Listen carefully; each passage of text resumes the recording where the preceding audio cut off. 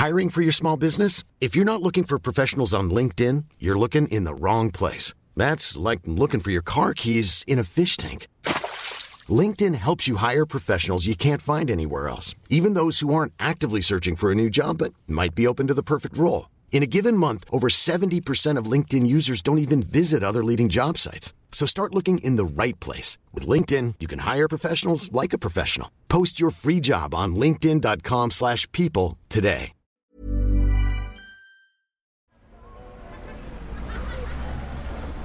Podcast Network Asia.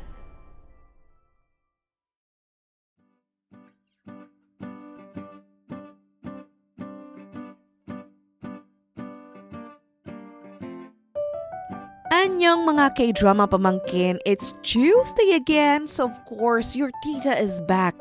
I am back for another K-drama chismisan. But today's episode is a little bit different again from the usual because it is specially dedicated to my fellow titos and titas of K-dramas that are listening. But of course, pwede rin ito sa'yo pamangkin. Ikaw pa ba? But I thought, maybe before I officially retire from this podcast, I can take you back in time when K-dramas are new and the only way for us to watch them is through GMA and ABS-CBN. At eto na nga yung mga dub K-dramas. So think about, pre-Netflix, preview, pre-Disney Plus, yan. Mga bago pa ma-invento yung mga yan. Now, I know even if kakasimula mo pa lang sa K-drama this year or nung pandemic, I'm sure though you've heard about, maybe through word of mouth or maybe through this podcast, but I'm sure you've heard about the old but classic K-dramas like Jewel in the Palace, Full House, Coffee Prince, Autumn in My Heart, just to name a few. But aside from them, marami pang K-dramas ang nagsilabasan noon. And they may not be as popular as those that I've mentioned, but somehow these K-dramas are living rent-free in my mind and I'm possibly in yours as well for several reasons. So, in today's episode, let me take you time traveling. And for my fellow K-drama titas and titas that are listening, let's see kung ilan sa mga babanggiting kong K-dramas ang pinanood nyo at naaalala nyo pa. It's the early 2000s. Do you remember these K-dramas?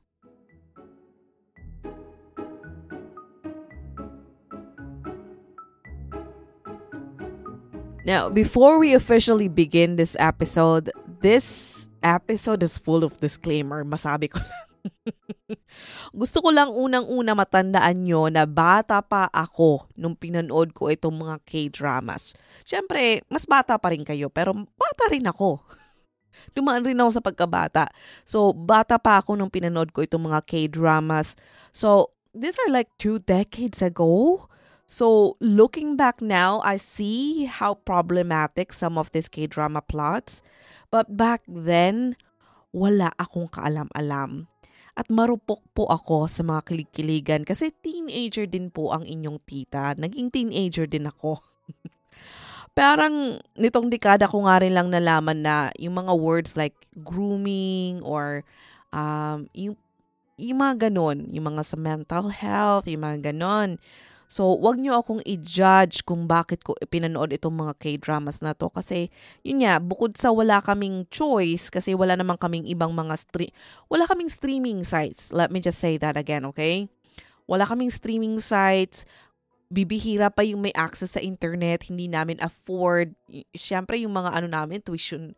Kumbaga yung mga allowance namin nun, konti lang. So, syempre, hindi ka naman na makababad sa mga internet shop. Mahal pa rin noon, di ba? So, yun. Just a disclaimer, just throwing that out again. Baka kasi i-judge nyo ako kung bakit pinanood ko itong mga K-dramas na to. Kasi, yes, problematic po yung iba. Okay? So, tandaan nyo na lang yun. Wala kaming streaming sites, okay? Unang-una yan. At yun nga, wala pa kaming masyadong, sapat na information about inappropriate relationships and such. Okay? So yan muna yung mga disclaimer ko. So anyway, simulan na natin, okay? Let's start with the first ever K-drama that was ever shown in the Philippines. Remember the K-drama successful story of a bright girl? Or, in the Philippines, it was called Bright Girl. Yan. Now, a lot of you titos and titas of K-dramas probably watched it but don't remember it simply because most of us don't even know that it's actually a Korean drama. Siguro napanood mo siya pero without realizing it, hindi mo alam na ang pinapanood mo na pala ay isang Korean drama. This was the time kasi na patok yung Taiwanese series. 2003, parang ganoon. So, fresh na fresh yung Meet Your Garden. So, hibang na hibang pa kaming lahat sa mga Korean series. So, sa Taiwanese series. So, to be honest, I also thought that Taiwanese series itong pinapanood ko. Just like most of them. Diba? So, again, everything was dubbed. So, malay ba namin na iba na yung lengguwahe from the original? Okay? Na yung Meet Your Garden, iba yung lengguwahe ng mga original audio dito nga sa Bright Girl. So, wala kaming kaalam-alam. Again, it's not being racist, okay? But again, we grew up in a time na konting bahay lang sa Pilipinas ang may internet. So, yun, disclaimer again. So, anyway, Bright Girl is about this, cool girl na played by Jang Nara, who, if you tell me na alien siya, kaya di siya tumatanda, di kita ka-questionin. Maniniwala ako sa'yo kasi girl, hindi ko alam kung bakit si ate mo hindi talaga tumatanda. Like, yung memory ko sa kanya, sa Bright Girl, fresh na fresh pa yung itsura niya. Ganun na ganun yung itsura niya doon sa recent K-drama niya na nasa Disney Plus, yung Family Something. Si ate mo hindi tumatanda. Anyway, so yun na nga.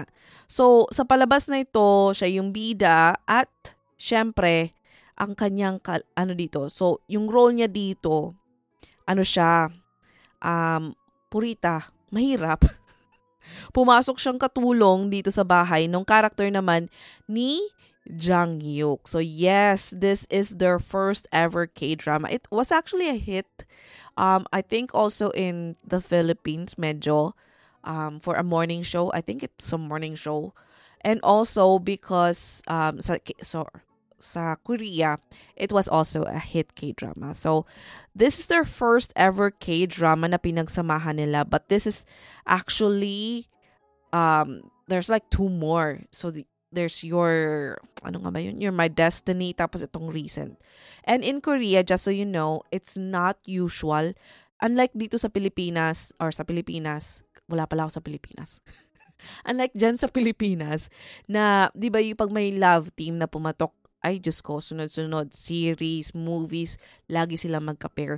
In Korea, bihira ang nagiging magkapares ulit yung dalawang bida na nagsama na before. But etong si Jang Nara at saka si Jang Hyuk, nakatatlo na. So, at ito nga yung first nila.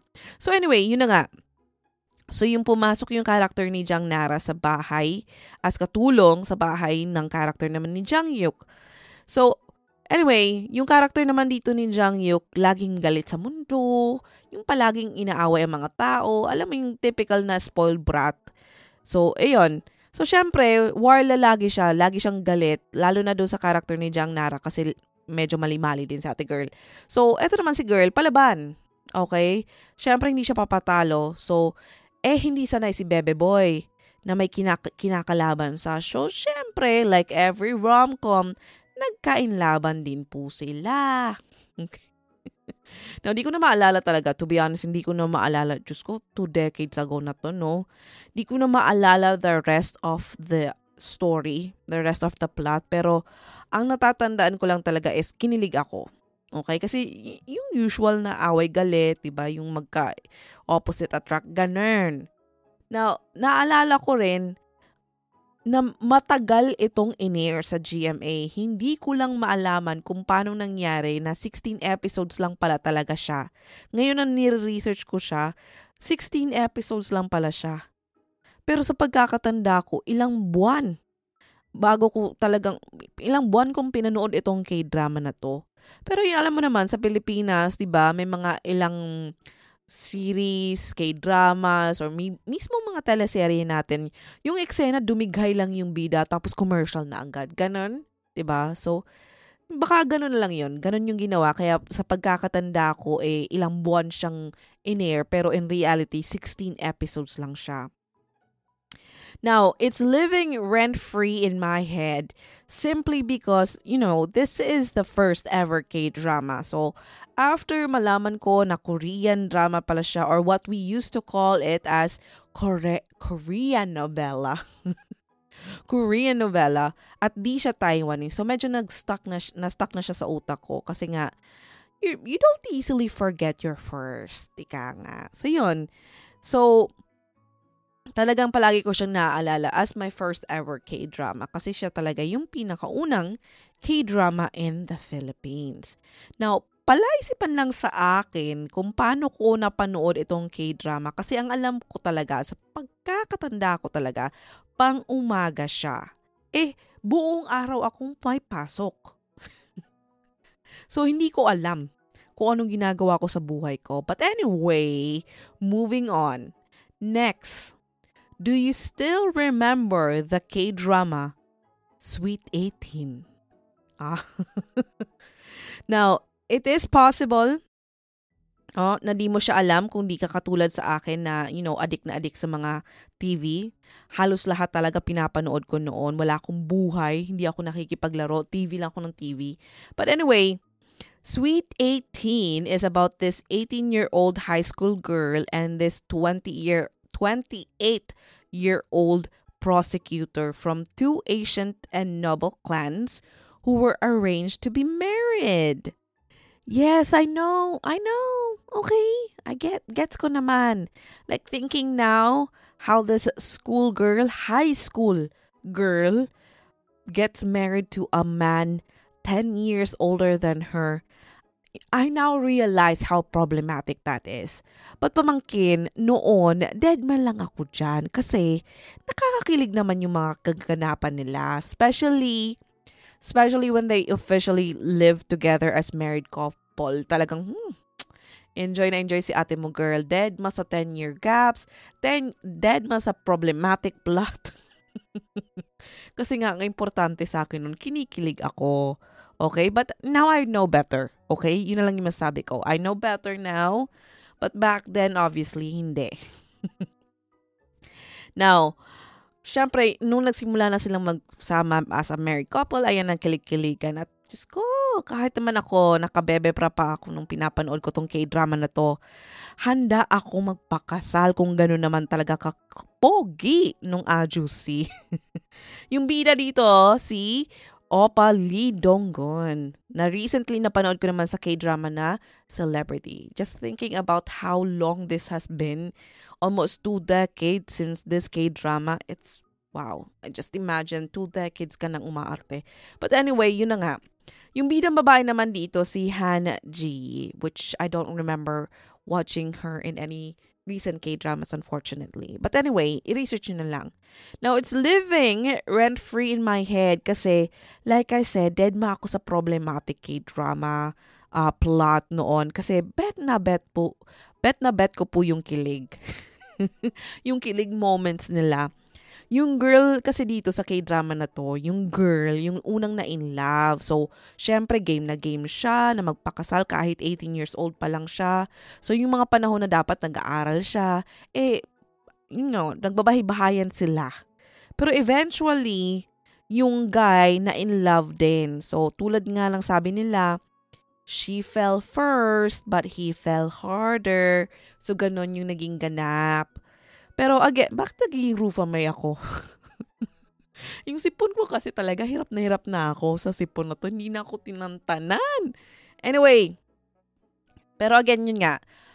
Huwag nyo nang panoorin, problematic yung plot, pero nakakakilig siya. Hindi ko alam kung ano ba ang ginagawa ko, binabalaan ko ba kayo or iniinganyo ko kayo lalo. So sinabi ko na yun. Basta yun na yun, okay? Moving on to another rom-com series na halos kasabayan din ata. If I'm not mistaken, one of these two, nauna lang ng konti or baka yung isa pinalitan ng isa. But anyway, kasabayan ito ng Sweet 18. Do you remember the K-drama Sassy Girl Chunyang? Now, the main reason it's living rent-free in my mind is because of the title. Yun po talaga. Pag sinabi nilang Sassy Girl, sasabayan ko ng Chunyang. Ganon, ang sarap lang ulit-ulitin ng title niya, Sassy Girl Chunyang. Now, anyway, yung plot naman niya, it's arranged marriage again. Okay? But this time, thank God, magkaedad po sila. Arranged marriage pa rin, pero hindi naman ganun kalaki yung age gap ng bidang babae sa bidang lalaki. But anyway, yun na nga. So, ang kwento, by some incident, nag-cruise ng yung landas ng bidang babae at ng bidang lalaki. Tapos, laging ginugulo or pinaprank na ng bidang lalaki, yung bidang babae, until one time, nagkasakit yung babae or yung female lead dahil sa prank nung lalaki. So, syempre, yung mokong, kinonsensya, bumisita doon sa bahay ng girl. Tapos, habang binibisita yung girl, accidentally, ininom ni kuya mo yung wine. Kasi inaakala niya juice. So yun, so syempre, na hilo-hilo, laseng, okay.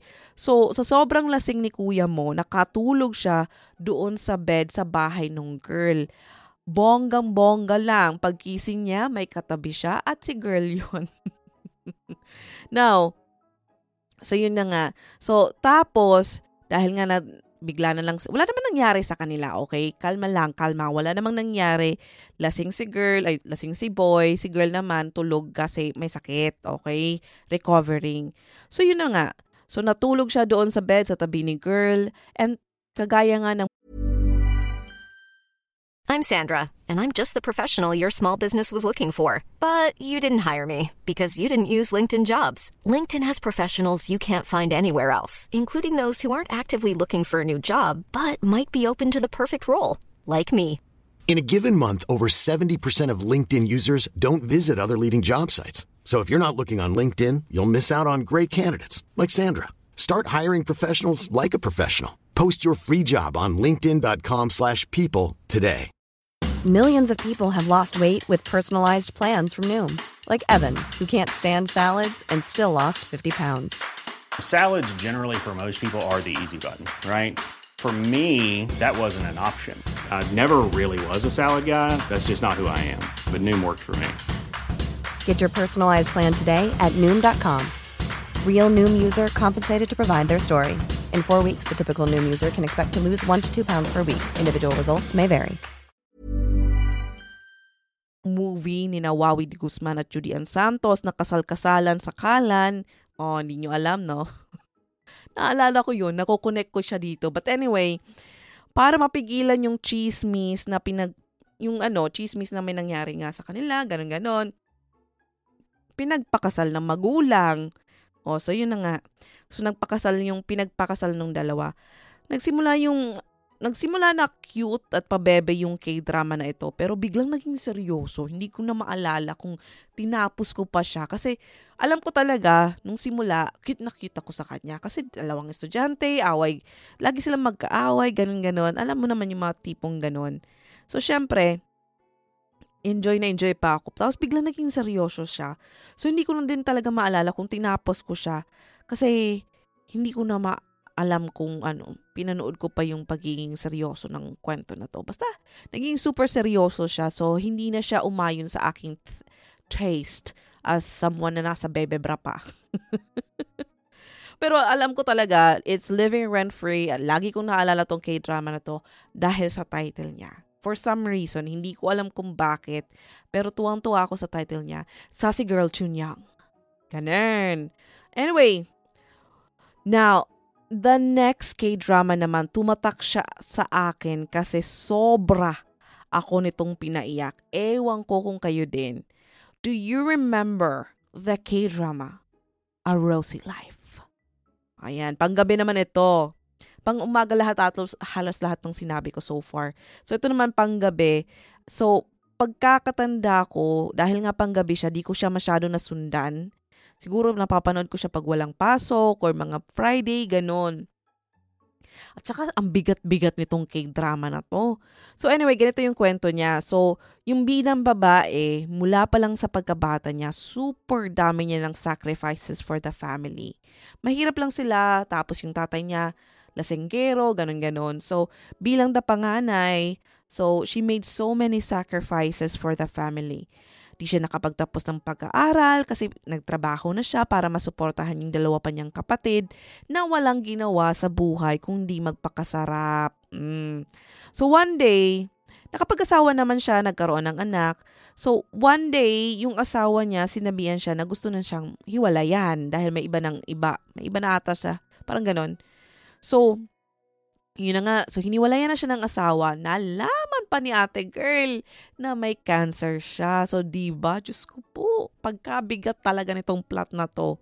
So, yun talaga yung essence ng kwento. So, mula nung malaman niya na may cancer siya, so parang nagbago yung buhay niya na parang, I only have limited time, so might as well take this for myself. Ako naman yung unahin ko, ganon. So, it was a journey rediscovering herself.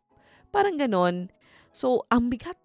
Ang bigat ka. At kung hindi ka nabigatan nung pinanood mo tong K-drama, hindi ko na alam kung anong kailangan mo para maging masabing mabigat yung isang K-drama. But anyway, now, ang natatandaan ko lang mapanakit itong K-drama na to. Kaya siya tumatak sa utak ko.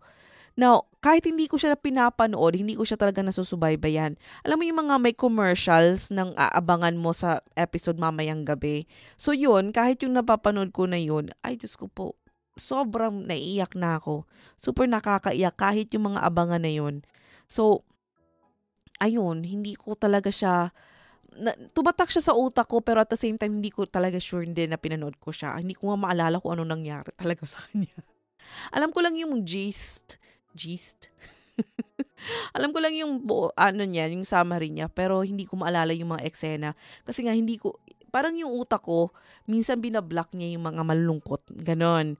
Tsaka alam ko din, nagigil ako sa asawa at kapatid niya nung bidang babae dito. Diyos ko po. So nakaka-trigger po itong K-drama. And yun nga, bagets din ako noon, so ayoko po ng maladrama. Gusto ko kilig-kiligan lang, ganun.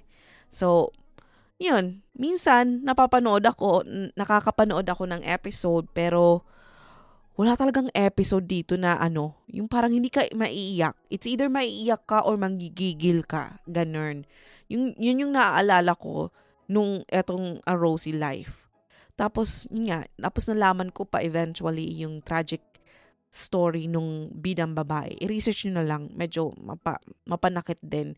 So, parang hindi ko na kaya yung double whammy na ganon, na mapanakit na nga yung kwento, tapos uulitin ko pa. So, once ko lang siya pinanood, yun nga, hindi pa tuloy-tuloy. So, hindi ko na siya binalikan ever.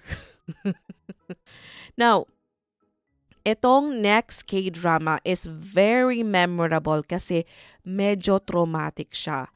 Not because of the plot, but because of one of the leads. Ganon.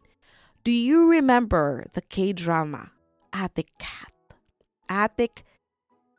Cat? Oh, yun yung title. Napaduda pa ako. So, tama ba ako? Attic Cat yung title sa atin. Okay? Cat on the Roof, something ata yung actual title niya. But anyway, sa Pilipinas, sa GMA, ang title niya is Attic Cat. Now, to be honest, di ko talaga din maalala yung plot nitong K-drama na ito. Ang tanda ko lang is kaya siya tinawag na Attic Cat kasi tumira si girl sa attic.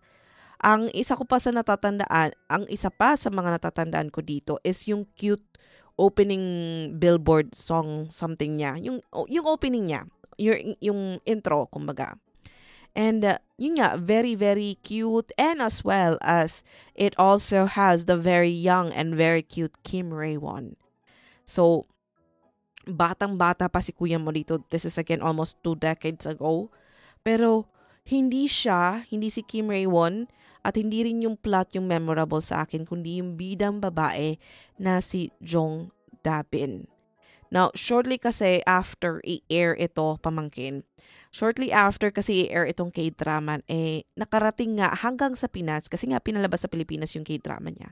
So, hanggang Pilipinas yung balita tungkol sa untimely death ng bidang babae. Now, ayoko makatrigger, so di ko na i-mention yung cause of death. So let's just say na it was very traumatic. I think high school, ganun. Again, one of the reason it's very traumatic is I was young and I didn't know that anyone who died that way because yun nga, I didn't know a lot of people at that age. And second, in my little mind, it was not making sense na someone who is a lead of a TV series, a series that was aired out in other countries, in the Philippines, would think of doing such a thing. So, sa utak ko, hindi ko siya marap. Hindi marap ng brain ko yung idea na yun. Again, this is the time where we didn't know a lot of things, especially pagdating sa mental health. Even now, mental health discussion is a taboo in the Philippines. Pero mas lalo na nung panahon namin. Like, you guys now are in a so much better place because it's at least being discussed. It's still, a taboo to some, but it's now widely recognized. It's being discussed. We have celebrations just to kumbaga parang to spread awareness of it. Back then, talagang walang magkukwento, walang ganon. So, limot ko na yung pangyayari sa K-drama na ito, pero di ko malilimutan yung drama after nitong series ipalabas. So, yun. Because of that, one fact about the bida ng K-drama. So, yun. That, for me, is memorable and why Ate Kat is something that really it's stuck in my mind right now. Tama pa bang English ko? Kasi yung sipon ko talagang naapektuhan na yung pagsasalita ko, yung English ko. Kayo na lang mag-adjust, okay? Kasi hindi na nag-a-adjust yung sipon ko eh. Now, last but not the least, something more recent than the rest of those that I've mentioned. Pero would you believe that this has been also more than a decade since it first aired? Ganito na katatanda sila. Hindi, ganito na ako katanda. Do you remember the K-drama Marry Me Mary? Now, kasagsagan ito ng kahibangan ko kay Jang Kun-sok. Oh my gosh. Who is my original and biggest crush noon. Diyos ko po, may mga printouts ako, may mga stickers. May posters. Yung cellphone ko, may picture niya. Ay, Diyos ko, Lord. So, grabe po yung kahibangan ko dito sa kanya. Noong mga panahon na pinapalabas siya. And kasama din niya dito sa K-drama na to, si Kim Jae-wook. Na, Diyos ko, patay na patay din po ako ever since Coffee Prince. So, anyway, silang dalawa, bida dito. At ang pinag-aagawan nila dito is si Moon Gun-young, who played the role of Bethany. Charot. Siyempre, Mary me Mary nga, diba? Diyos ko. Tapos Bethany name. Anyway, so ang kwento ganito. Purita Mirasol. Okay? Mahirap siya si Mary dito at yung kanyang yung Pudrabels, yung father niya, may business. So si ate girl had to take odd jobs para lang may pantustos, kumbaga panggastos sa kanilang everyday, lalo pa nung nalugi yung business ni father. So, she was taking odd jobs, and in one of those jobs, she accidentally meets this musician sa yung character naman ni Jang Kun-sok. So, eventually, naging parang frenemy sila. Parang because of constant incidents na nag-meet up sila and then your friends of friends, ganun. So, naging frenemy sila. So, friends and enemies at the same time. So, sa kabilang banda naman, nag-promise naman yung rich friend nung papa ni Mary na tutulungan silang makapagbayad ng utang kung ipapakasal si Mary sa anak niya na karakter naman dito ni Kim Jae-wook. O, so, diba? Bonggang-bongga. Now, I know, problematic na naman po yung plot kasi hindi po dapat ginagawang pambayad sa utang ang mga babae. Okay? Ang mga babaeng anak. So anyway, syempre di pumayag si Mary. Pero yung tatay, game na game to the point na pineke yung pirma ng anak sa marriage certificate. So si Mary naman to counter-attack, sabi naman, nagpakasal na siya doon. Ang press release is pinakasalan niya yung frenemy niya, yung character dito ni Jang Kun-sok. Okay? Hindi ko maalala kung bakit pumayag yung character ni Jang Kun-sok, pero feeling ko hulog na si kuya mo ng panahon yun. Anyway, since ayaw magpatalo na mag-ama, then nagkasundo silang dalawa na Mary would spend 100 days with each boylet. And then afterwards, magde-decide si Mary kung sino sa talaga yung pipiliin niya sa dalawang yon. I swear, mas nakakakilig yung kwento kaysa sa yung mismong K-drama kaysa sa pagkukwento ko. Yung kwento ko talagang mabilisan lang. Yung tumutulo na kasi yung sipon ko, kaya kailangan na matapos na tong episode na to. So anyway, so yun na nga. Sobrang nakakakilig nitong K-drama na to na kung ako si Mary, Diyos ko, ipapa-extend ko po yung 100 days na yan with each opa. Charot. Anyway, ang pinaka nagustuhan ko sa K-drama na ito, aside of course sa mga bidang lalaki, charot na maharot, pinaka nagustuhan ko din is yung music na created for this K-drama and also sang by Jang Kun-sok. Ay, Diyos ko po. Hanggang ngayon, memorable pa rin siya sa akin. And minsan kapag naaalala ko yung K-drama na ito, piniplay ko pa sa YouTube. Hinahanap ko sa YouTube, piniplay ko yung song niya. Bus something, nakalimutan ko na yung title. Pero lalabas din yun kapag linagay mo Marry Me Mary OST, ganon. So, yun, talagang super memorable itong K-drama na to. Kahit mayigit isang dekada na siyang nakakalipas at hindi siya ganun ka-popular, nag-stick talaga siya sa utak ko kasi talagang, kinilig ako. At saka si Jang Kun-sok nga. Kilig-kiligan to the point na, yung parang ang sarap lang paanlahan nitong K-drama kasi it reminds you of your younger days. It reminds me of my younger K-drama days. So, ikaw ba? Aling K-drama reminds you of your younger days? And ilan sa mga K-drama sa binanggit ko ang naaalala mo and also living rent-free sa utak mo? Let me know through any of my social media accounts on Facebook, Twitter, Instagram, and TikTok. It's all at Anyong Tita. And with that, until the next Tuesday, good night, kids. I love you, Bruno Mars.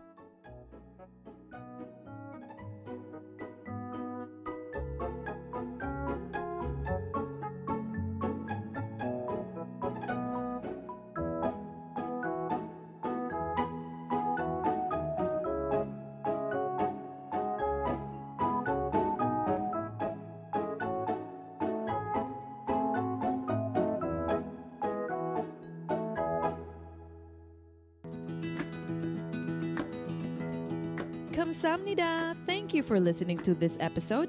I hope you enjoyed it. Don't forget to rate us 5 stars. And if you want to be updated, make sure to follow the podcast, hit the notification bell, and also follow me at Anyong Tita on Facebook, Twitter, and Instagram so you won't miss out on anything. And catch our weekly deep dive K-drama conversations every Tuesday on Spotify, Apple Podcasts, or other podcast streaming platforms here at your favorite K-drama show with your favorite K-drama tita.